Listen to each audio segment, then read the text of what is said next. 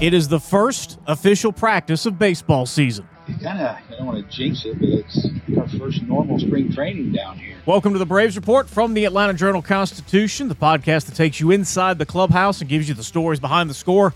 I'm Jay Black with our AJC Braves beat reporter Justin Toscano, coming to us from House AJC, the venue we've rented for the next 6 weeks here as we get ready for spring training. And Justin, we got a lot to talk about on the first day of school. Yeah, there's a ton. You've got the report dates. You've got a new play-by-play voice. You've got rule changes. We've got everybody showing up. We've got a lot of position players showing up, BP, pitchers throwing sides, all that stuff. And I think we're going to try to get this thing, get it all within an hour. So let's roll. Yep, it's a special edition here of the Braves Report podcast after the first pitchers and catchers workout of the season. So coming up, we'll talk about what we saw on day one of those workouts. Also, what Sean Murphy thinks of his new pitchers, why Ian Anderson had to go to Wake Forest to beat Buff for the rotation battle, and we'll introduce you to the new TV voice of the Atlanta Braves. If this is your first time listening to us, welcome aboard, and make sure you please follow us on Apple, Spotify, or wherever you get your podcast. This is the Braves Report from the Atlanta Journal-Constitution. Ocean breeze, tropical beach, pina colada. You can buy an air freshener to make your car smell like you're in an oceanside paradise. Or, better yet, you can point your car toward Daytona Beach and come experience the real thing. Visit DaytonaBeach.com to discover all there is to see, do, and enjoy along the world's most famous beach. Daytona Beach, Florida. Beach on. All right, let's begin with manager Brian Snitker. How'd it go on day one? I don't want to jinx it, but it's like our first normal spring training down here. So it's good to see all the guys that are here. We got almost our whole club the whole spring training roster's here, and it's just good. I say my biggest thing the first day is just to get out there and get it over.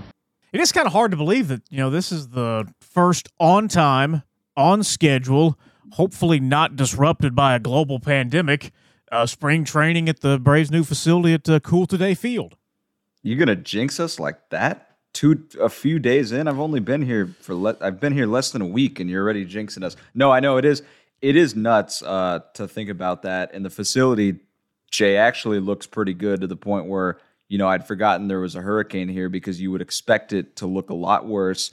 But they did a really good job given the $10 million in damages that place suffered during Hurricane Ian about 4 or 5 months ago. Facility looks nice. The sun's always out. The grass is green. The pops of the mitts, the cracks of the bats.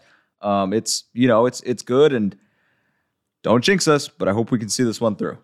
Indeed. And, first full squad workout is not until the 21st, but that has not stopped most of the players from coming down early. That's why we built this place, is so those guys have this to come early and continue their workouts and get settled in and, go play golf and go to the beach or spend time with their families. Because when they get started, when we tip this thing off the end of March, it's game on for 7 months. So I love the fact that these guys are coming down and using this great facility.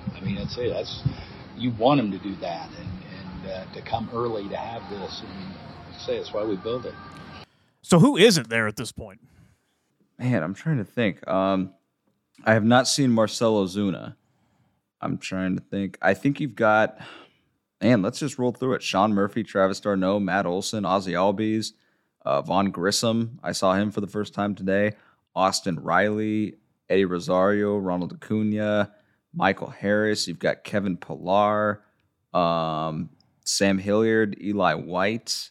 I haven't seen Jordan Luplow, though. It's possible I could have just missed him because I've never covered him. Don't know his face super well. You've got a lot of these position guys here, especially from, the big league club.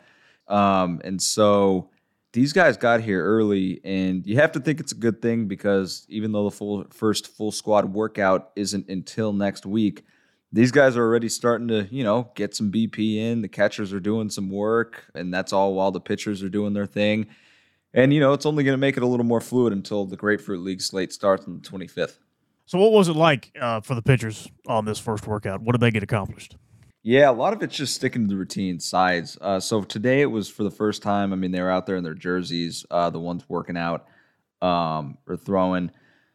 It's more organized, but they're sticking to the same schedule. They're throwing, they're on their own rotations. If you threw yesterday, you toss today, do your arm care, all that stuff. Like Nick Anderson threw a couple days ago. Joe Jimenez is throwing sides. So there's not a ton of pomp and circumstance. And like Snit said, you just kind of, you want to get it over with, want to get things rolling. And so far, it seems so good. But it doesn't sound like it's going to be too hard to find a pitch clock around there. We got those, and I think it's the more they can experience that. Some of them are the minor league guys have been through it, but we're just in there talking today with the minor league guys that have experienced it. I did. I don't know if it was the last year I was in AAA before I came here, but that's been a long time ago, and so it's just kind of good to get their take on it, things they've seen and developed over the years of the guys doing it, and we're going to expose them to it as much as we can. So did anything seem different with the pitch clock in front of and or behind people on day one?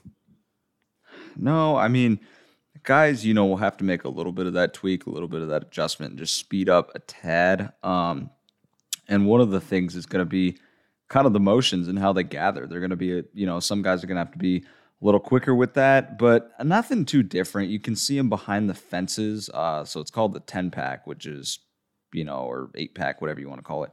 The bullpen mounds lined up against each other. And the signs are behind that fence, which is behind the catcher, so the pitchers can see them.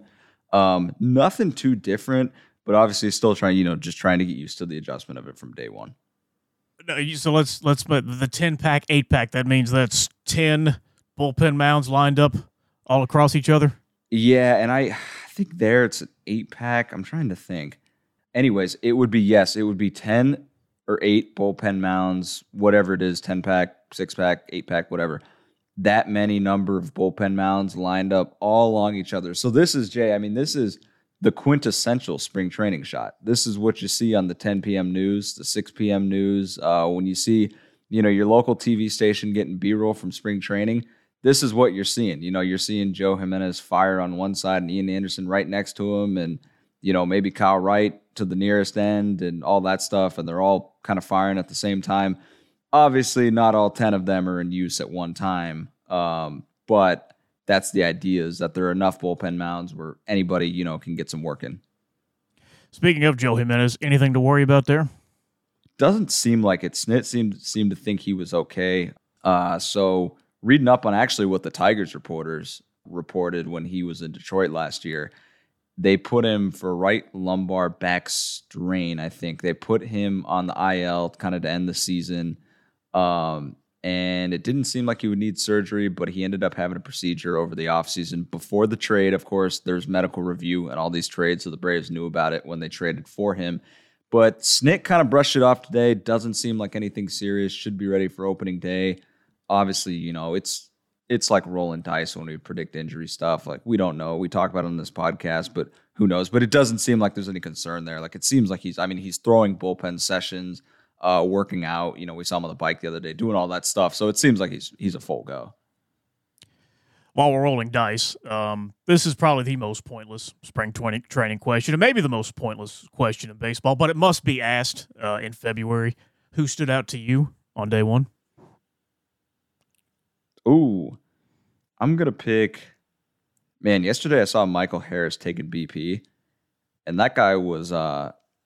he didn't look like a super big kid when you're right next to him compared to some professional athletes, but he can sting the ball. And he is a physical force. It's going to be real fun to watch him. Ronald Acuna, too, has gotten noticeably bigger in a good way, broader shoulders. Snitz mentioned that. But yeah, it's always tough to tell day one, right? But a couple of the guys taking BP, the lineup is in good shape. So do we put Acuna and Harris in the proverbial spring training best shape of their life category, or is that for somebody else? No, I think they've got to be, the first two in the category. But right now, the spring training best shape of your life team has about, let's see, 64 members. So the whole 40 man, right? And I think there were 24 NRIs this year. So that team is, a 64 man team for the best shape of my life team at the start of spring. It's always funny, right? Because everyone always gets here and you like to settle in, like Snip mentioned, get these guys here a little early, do whatever they want after, play golf, go to the beach, go with their families. I've always said that, and maybe this is from a beat reporter's perspective, just a little look for everybody inside the industry. The best days of spring training are the 2 weeks before the games start, because you show up, you get to talk to the guy, you're in the clubhouse, you watch the workout, you do your work, and you're done by 2. And it's still hard work. Maybe you're done by, today I was done by 4:30, whatever. Sometimes you're done by 5. There's always stuff to cover. It's a lot of work, but it's always weird because you live these almost normal days. You're waking up at 6 or 7, going to the ballpark, and you're almost on, it's the only month that you're ever on everybody else's schedule in terms of like almost like a 9 to 5. And it feels really weird. Like we never get to experience this because come April, it'll be 7:20 again. Are you in the best shape of your life? Of course. I mean, I couldn't show up without being in the best shape of my life, man. That's the well, don't worry. Wait till I get down excited. there. Oh man. All right. Well, I guess I'll have to, take off here and run a few miles and then do some push-ups. I'm excited for baseball season, but I will say it was nice eating well, sleeping whenever I wanted, and working out when I knew I wouldn't be impeded by any breaking news or any happenings with the team. Baseball season's here. It's all good and well. We're excited, but of course I'm in the best shape of my life, man. I've had 4 months to craft it. Attaboy. And apparently you've been spending a lot of time on the trails and the hikes around most of North Georgia, so you should be ready to go. Yeah, no, I always do Stone Mountain. That one's always fun on a Saturday morning. I did Arabia Mountain. Man, I was in my apartment gym, almost every day. That's sneaky, Georgia, sneaky good hiking state. Very sneaky good hiking state. Everybody talks about the Californias and the Arizonas and the Floridas, but Georgia is a very, very sneaky good hiking state. Let's all right, we'll get it back on track now. Sorry, everybody who didn't come to the pod. We'll do the top 10 hiking podcast coming up later on this year. But Sean Murphy, is he the busiest guy in the building at this point? Gotta be, man. It was funny because I asked him. I talked to him the other day, and by the way, he was the last player out for voluntary workouts. He was the last player still working out. I mean, out of his workout and back into the clubhouse. He was the last one out there, and he was with Sal Fasano, the catching coach, and a couple others. And I asked him after we were talking, I go, how do you keep yourself from getting overwhelmed, man? I mean, it just seems like so much because he's telling me he's got to, learn the pitchers and their pitch shapes and how they like to work and get to know them as people. And I'm like, and work on his own craft. And so I'm like, man, how do you keep from getting overwhelmed yourself? And he looked at me and just started kind of chuckling and laughed a little bit. He's like, I mean, I think it's going to happen, right? And so, I mean, he's doing double duty right now, trying to learn everybody, the pitcher, the pitching side and the teammate side of things. Catcher's involved in all of it. It's such an important position, especially for the Braves. He has his work cut out for him. And the trivia question, if you want to get super niche, Jay, in one of these podcasts in about 15 years for you, me, or, the people doing this, who the first pitcher Sean Murphy ever caught was for the Braves? Charlie Morton. That seems on brand. If I'm going to start learning the Braves staff, start with Charlie. Yeah, one of the old souls, literally and figuratively. Charlie, 21st spring training overall this year. I mean, 2 decades. I mean, he's lasted so long. He ages like a fine wine, and he's back in there, and he's the same old Charlie. But yeah, no, Sean Murphy's got a lot of work to do, and Braves fans will actually love this guy because he doesn't care about the offense. He works on it. And he tries to take that stuff into the game, obviously, and wants to produce and wants to impact the lineup. But like for him, his mood doesn't rest on whether he gets out or not. Like he's there for defense. And I think Braves fans will love that because he's going to be maybe a bit of a different kind of, backstop than they've had in the last few years. Well, you talked to him about that when you caught up to him earlier in the week, and I thought it was kind of a fascinating look inside the mind of a catcher, how he's going to get used to his new staff. What's kind of the process like of learning these guys now that you're here, the pitchers? Like, what have you been doing the last couple days, last week, last 2 weeks?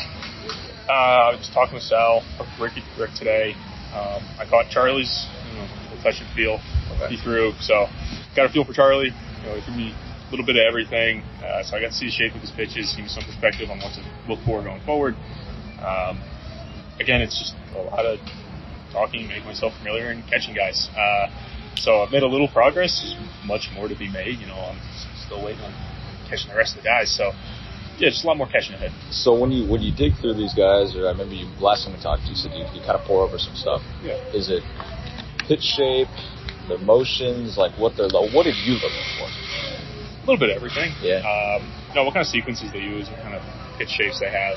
That's pretty easy. Yeah. And then there's just more of like the teammate side, how they tick. How can I get them through a tough inning? When, how quickly can I recognize something's off and what's off? So maybe I can go take a visit and fix it before things get under control. That's a lot to think about in the first week of spring training. Yeah. Thank God I'm not doing that job. No, he's the right one for it too, because he'll jot down those notes in his notebook, just kind of declutter his mind a little bit while still keeping the information.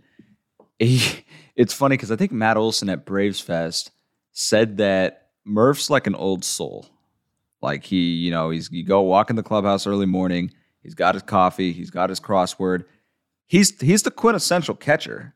And I think he's really going to fit in well in Atlanta because of that.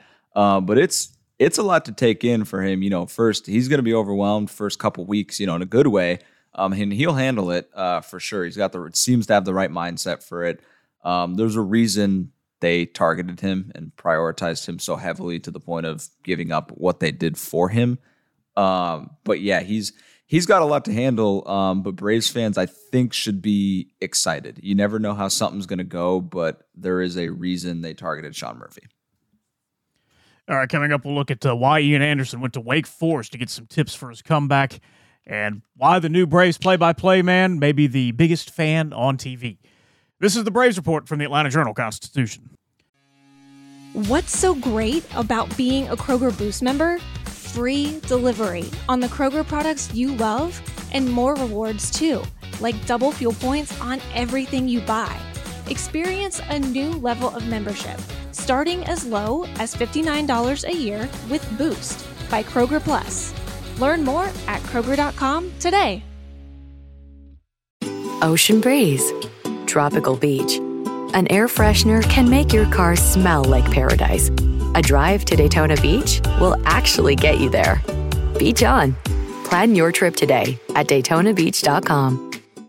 All right, now, as we mentioned, no media organization is going to send more people to cover the Braves in spring training than us here at the Atlanta Journal-Constitution. We've got a whole house rented out on the west coast of Florida for the next 6 weeks. We're going to have 5 people going down there, so we've got every angle of Braves spring training covered because that's the commitment we want to make to serve you, our listeners, our viewers, and our readers. But the only way you can access all that the AJC has to offer from Braves spring training is to become a subscriber to the Atlanta Journal-Constitution. We got a special offer just for listeners to the podcast going on right now. You can get 6 months of unlimited digital access for just 99 cents. That is all of our newsletters, our e-paper, all of our stories on AJC.com. So to gain access to this special deal, go to subscribe.ajc.com/podcast. That is subscribe.ajc.com/podcast. So you always know what's really going on. And I'll be going down there on Friday afternoon. And how much sunscreen do I need to bring? A lot. So for those of you who have never seen me I don't know why you would have on social media, but I am not pale. I'm pretty tan, and I got burned the first day, Jay. I had a little bit of searing on the top of my, top left of my forehead, and I put on sunscreen on my face. I hate sunscreen. I don't like it, but I do put it on in Florida because you're going to get torched if you don't for spring training. You're going to need a lot of it, friend. All right, duly noted. We'll juice up, and we'll be down there this weekend, and we'll have some special shows coming out here over the next few weeks. But outside of shortstop, to me, obviously the Braves' most important position battle is going to be for that last spot in the rotation. And this time last year, and certainly during the 2021 World Series, you'd have gotten pretty good odds if you would have bet that Ian Anderson would be fighting for a job right now, but that's where we are. And Justin, you had a chance to catch up with him earlier this week to talk about the links that he has taken to fix what broke by going up to Wake Forest and their pitching lab. It was cool. My agency, they sent a few guys there. Plesac, guys that had, okay years trying to figure some things out, including myself. So, I went for 2 days. First day was like a motion capture bullpen. Okay. So they put, all the dots on you and stuff, and just kind of let you throw. They don't do much coaching. And then the next day I went back and kind of break it down for you and give you some plyo ball throws, some other stuff. Just kind of feel different exercise you can do to feel some different things, and kind of break down some data for you, and kind of then it's up to you to take it and run. So it was beneficial. Yeah, I think so. I felt like I was on the right track, just with the work I've been doing down here. But I think that kind of reinforced some of the stuff that I'd been working on with some harder data. Well, first off, why do big leaguers need to go to Winston-Salem to find a pitching lab? So the Wake Forest pitching lab, Wake Forest has kind of become renowned for it. The people who read the AJC last year would remember the story. I guess maybe now you probably don't remember. But from minor league camp, Ryan Cusick, who was traded to the A's in the Olsen deal, and Jared Schuster, who is now kind of the top prospect in the system, depending who you ask or where you look, they went to Wake Forest. And the pitching lab there is for pitchers of all levels. So yes, there are pitchers there, but everybody, Major League Baseball pitchers, minor league baseball pitchers. And it's basically, they take biomechanics and they use them to evaluate pitchers. So as Ian was saying, a lot of motion capture, and they show you how you move, and basically they study throwing motions. And it's good, like to have Ian Anderson there is also good for the school, as beneficial as it is for Ian Anderson. So it benefits both sides. But it's another look at, the biomechanics, which are big in pitching nowadays, of how you move, what you're doing, what your body's doing. Are you getting accomplished what you're trying to accomplish? Could you move more freely? Are there things you could alter? And for Ian, it was more so, like you said, his agency sent some guys that were trying to figure some things out there. And it's, the 2-day thing. And it's kind of up to you, as he said, to take it and run with it. But it is extra science and it is extra tools. And these days, these guys use a lot of that, and it's very beneficial for them.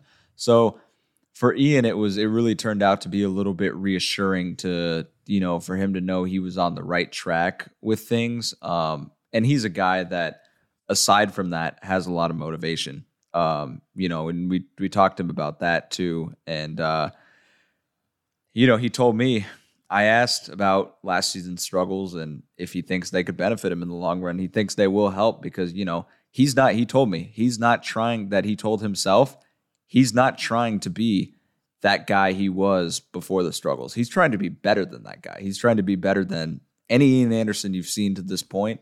We'll see if it happens. Now, moving on to the position players, and Eddie Rosario's eye issues have certainly opened the door to more playing time in left field, which is why Kevin Pillar is here. And he's had a solid big league career, but knows there might not be a lot of chances left. A lot of people saw you, get hit in the face there a couple years ago, and you've got this thing around you. I think around the game with fans that you're this, you're tough, you play, you're available, you post. How proud are you of that throughout your career? I mean, I think that's the thing I'm most proud of. I understand what kind of player I am. I wanted to be a superstar. That never happened. But I always tell people there's nothing wrong with being a good big league baseball player. It pays well. You can do it for a long time. You're in the respect of your teammates and the fans that watch this game. Constantly always striving to be the best player I can be. Still feel like I could be an all-star if everything clicks. But at the end of the day, I do enjoy being a guy that plays the game the right way, that his organization and teammates value. Thought that was a pretty honest assessment of himself. Yeah, of course. And I asked him more about that later in the interview, and he was honest. He said, I never you never let go of that idea that you can be a superstar. And he said, that's why you work hard every offseason. That's why you try to get better. You try to do everything you can to be the best you can be, because you never let go of that idea of being a superstar. But he followed that up with, at a certain point, you have to accept yourself. You have to know that there's nothing wrong, like he said, with being a good big league player, that there's a lot of value in that. There's a few superstars, a lot of all-stars, and then there's guys who bring a lot of value to their teams. And if you can be one of those guys, it's great. And for him, it's, he took the interesting part of this, Jay, was he only played 4 games last year with the Dodgers because of injury. When he finally got called up, he was injured in the 4th game and, missed almost the rest of the season with that. But this guy's a guy who's tough. So he was supposed to have a 6-month rehab for shoulder injuries, 6 to 9 months. He made it back in 3 and played at the end of the season because he wanted to prove that he was healthy. And the Dodgers front office told him he might need to go to winter ball to do that. And Kevin Pillar said, I want a normal offseason. I want to enjoy the comforts of that. And so he made it back before that and experienced a relatively normal offseason. The reason he went to the Dodgers in the first place, and I thought this was really interesting, he went there in the first place full well knowing that there probably wasn't an opportunity in the big leagues out of spring training. He views it as taking a step back to take a couple forward.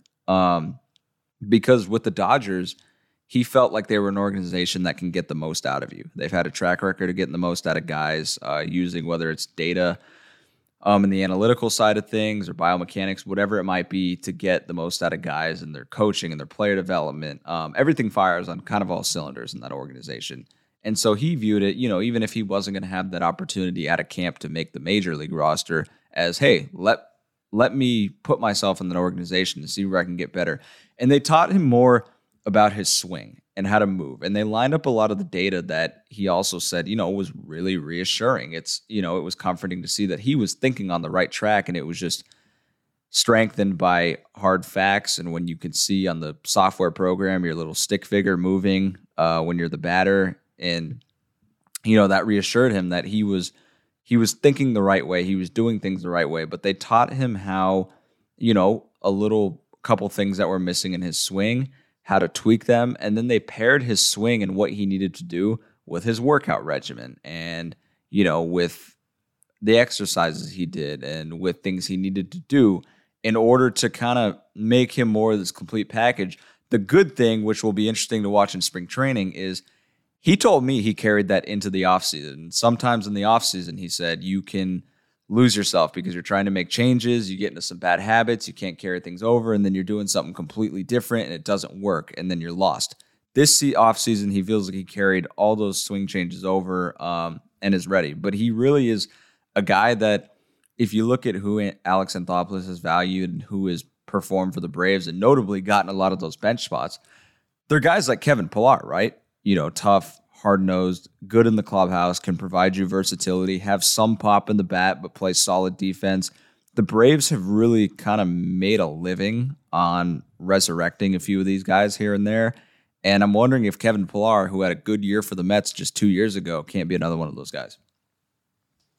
Now, we did save the best for last year, I think, because I thought Chip Caray was going to be calling Braves games until he died, but he's off to St. Louis now, going back to what actually is his hometown. And Justin, judging by your interview with Brandon Gaudin, who's going to be taking over the play-by-play reins on Bally Sports, passion does not sound like it's going to be a problem for Brandon. Yeah, a lot of times, whether this is fair or unfair, broadcasters get the label of kind of being these shiny guys who are robotic and, they want to do things perfectly, yada, yada.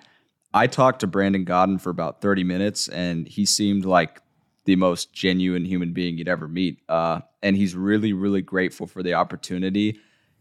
At age 7, he really started trying to mimic Skip Caray and loved watching those Braves games. And he went to the 91 World Series, Game 5 with his aunt and uncle who lived down in Atlanta and still do.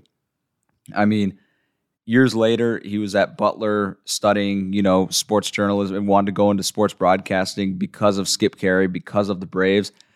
This is a guy, Jay, who not only loves the Braves, but literally wanted to do sports broadcasting because of the Braves and because of the Superstation. He was one of, those babies that grew in love, fell in love with the game because of that. And you hear him talk, and it's so passionate about him saying he's got the candy shop. He works in the candy shop, which is sports journalism. And, he's grateful for the opportunity. And he thinks baseball is an opportunity to carry on a 9-inning conversation. He wants to make it fun. And he wants to bring Braves fans along for the ride.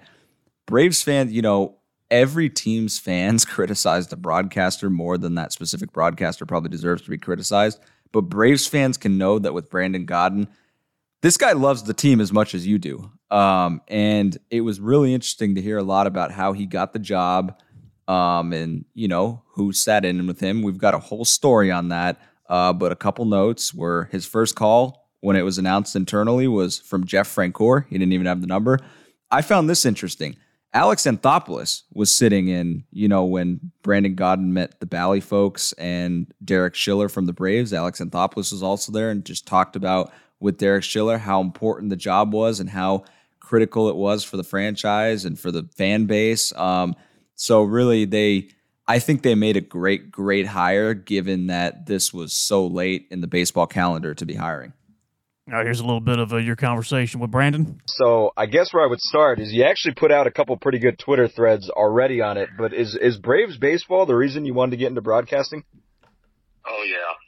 100%. That was not only the reason that I fell in love with broadcasting, that was also the reason that I just fell in love with baseball and sports in general.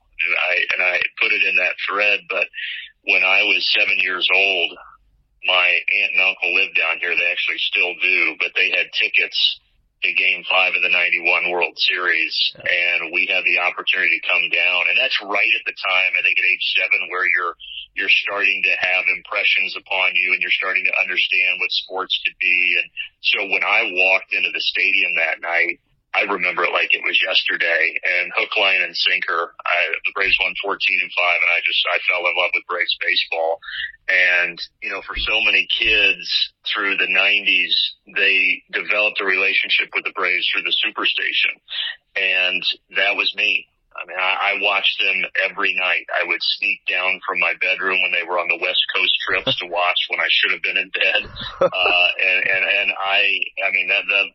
was my team all through the 90s, and we were fortunate to come back in 92 and 95 for those series as well. And those memories and just the things that come to mind on a day like today when I harken back to all those things from my childhood, you got to pinch yourself to think that the job that you dreamed of when you were 7, that now at 39, 32 years later, you get to fulfill that is, it's hard to describe. It really is.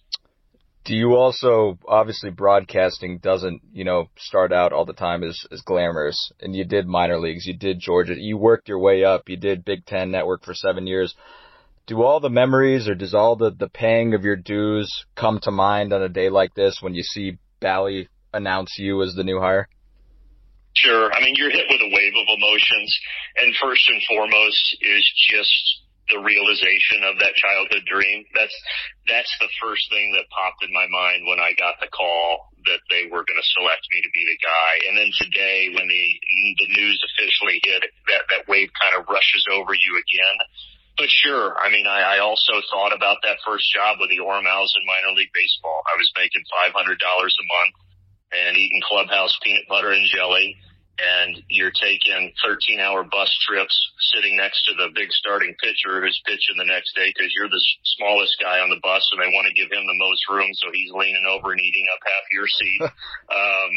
So you remember all of those things. But I will say this, as someone who grew up loving baseball, when I got that first gig in 2006 out of college, like that, I knew that that's what I wanted to do. And so even though the paycheck was small and the bus rides were long and it was 76 games in 80 days, I knew that if I got done with that grind and still loved baseball, that would kind of tell me that, hey, you're on the right path here. And that was the case. And so I've just never deviated from it. I've always tried to continue to get different, just try to continue to further my career the best that I can and take jobs that seem like the right fit at the right time. And when it was announced that Chip was moving on to St. Louis and I was already living in Atlanta, it was just a no-brainer. Like, yeah, I'm going after that job. That's the one I've wanted since I was a little kid.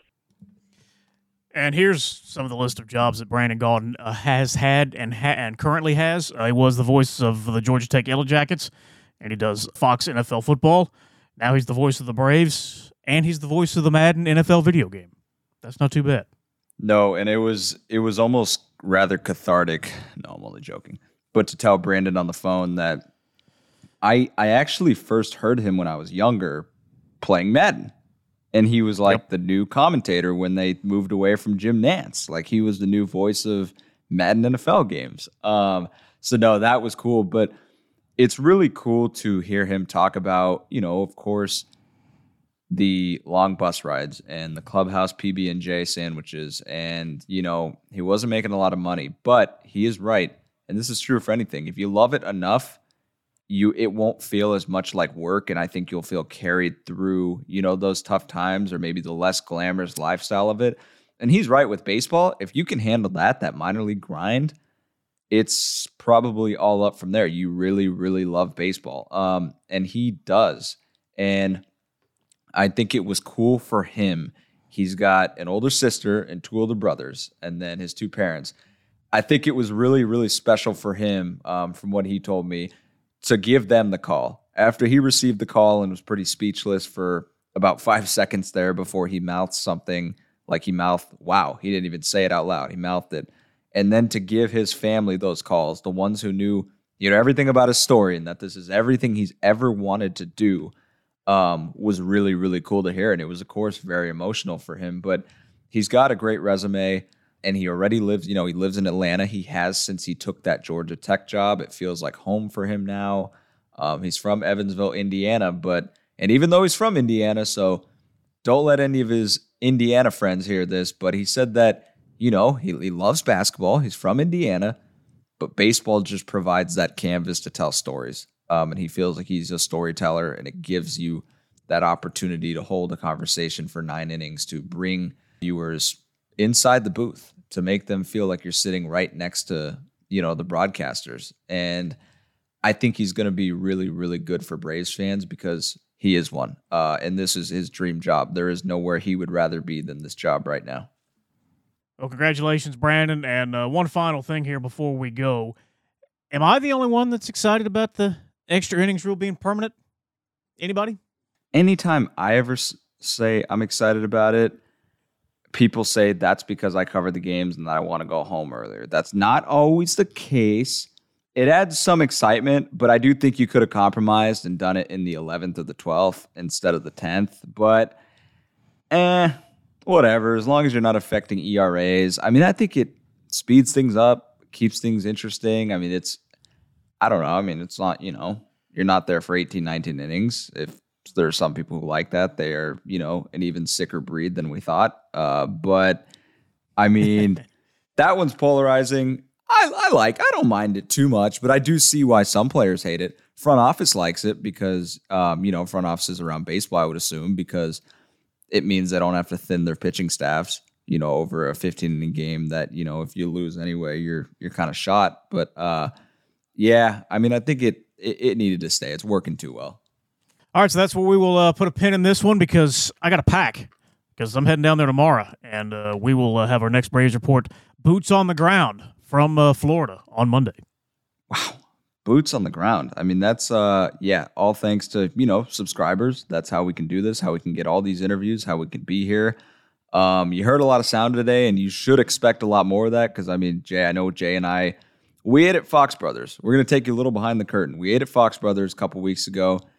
We always talk about the direction of this show and where we want it to go. And as much as we want to inform and as much as we want to analyze the occurrences, around this ball club, baseball and sports in general are about the stories and the people involved in them. And that's more than anything what we're trying to bring you on this podcast through the analysis, through the information. So thanks for helping us get there. Keep with us, and there'll be plenty more where that came from, right, partner? we'll have to discuss at our next dinner. You broke the first rule of the podcast: no free ads. Oh gosh, it might have been Box Brothers. I don't know. Who knows? Well, on that note, please, for more entertainment like that, please rate, review, follow, and share the show. And we will see you again on Monday on the Braves Report for the Atlanta Journal-Constitution.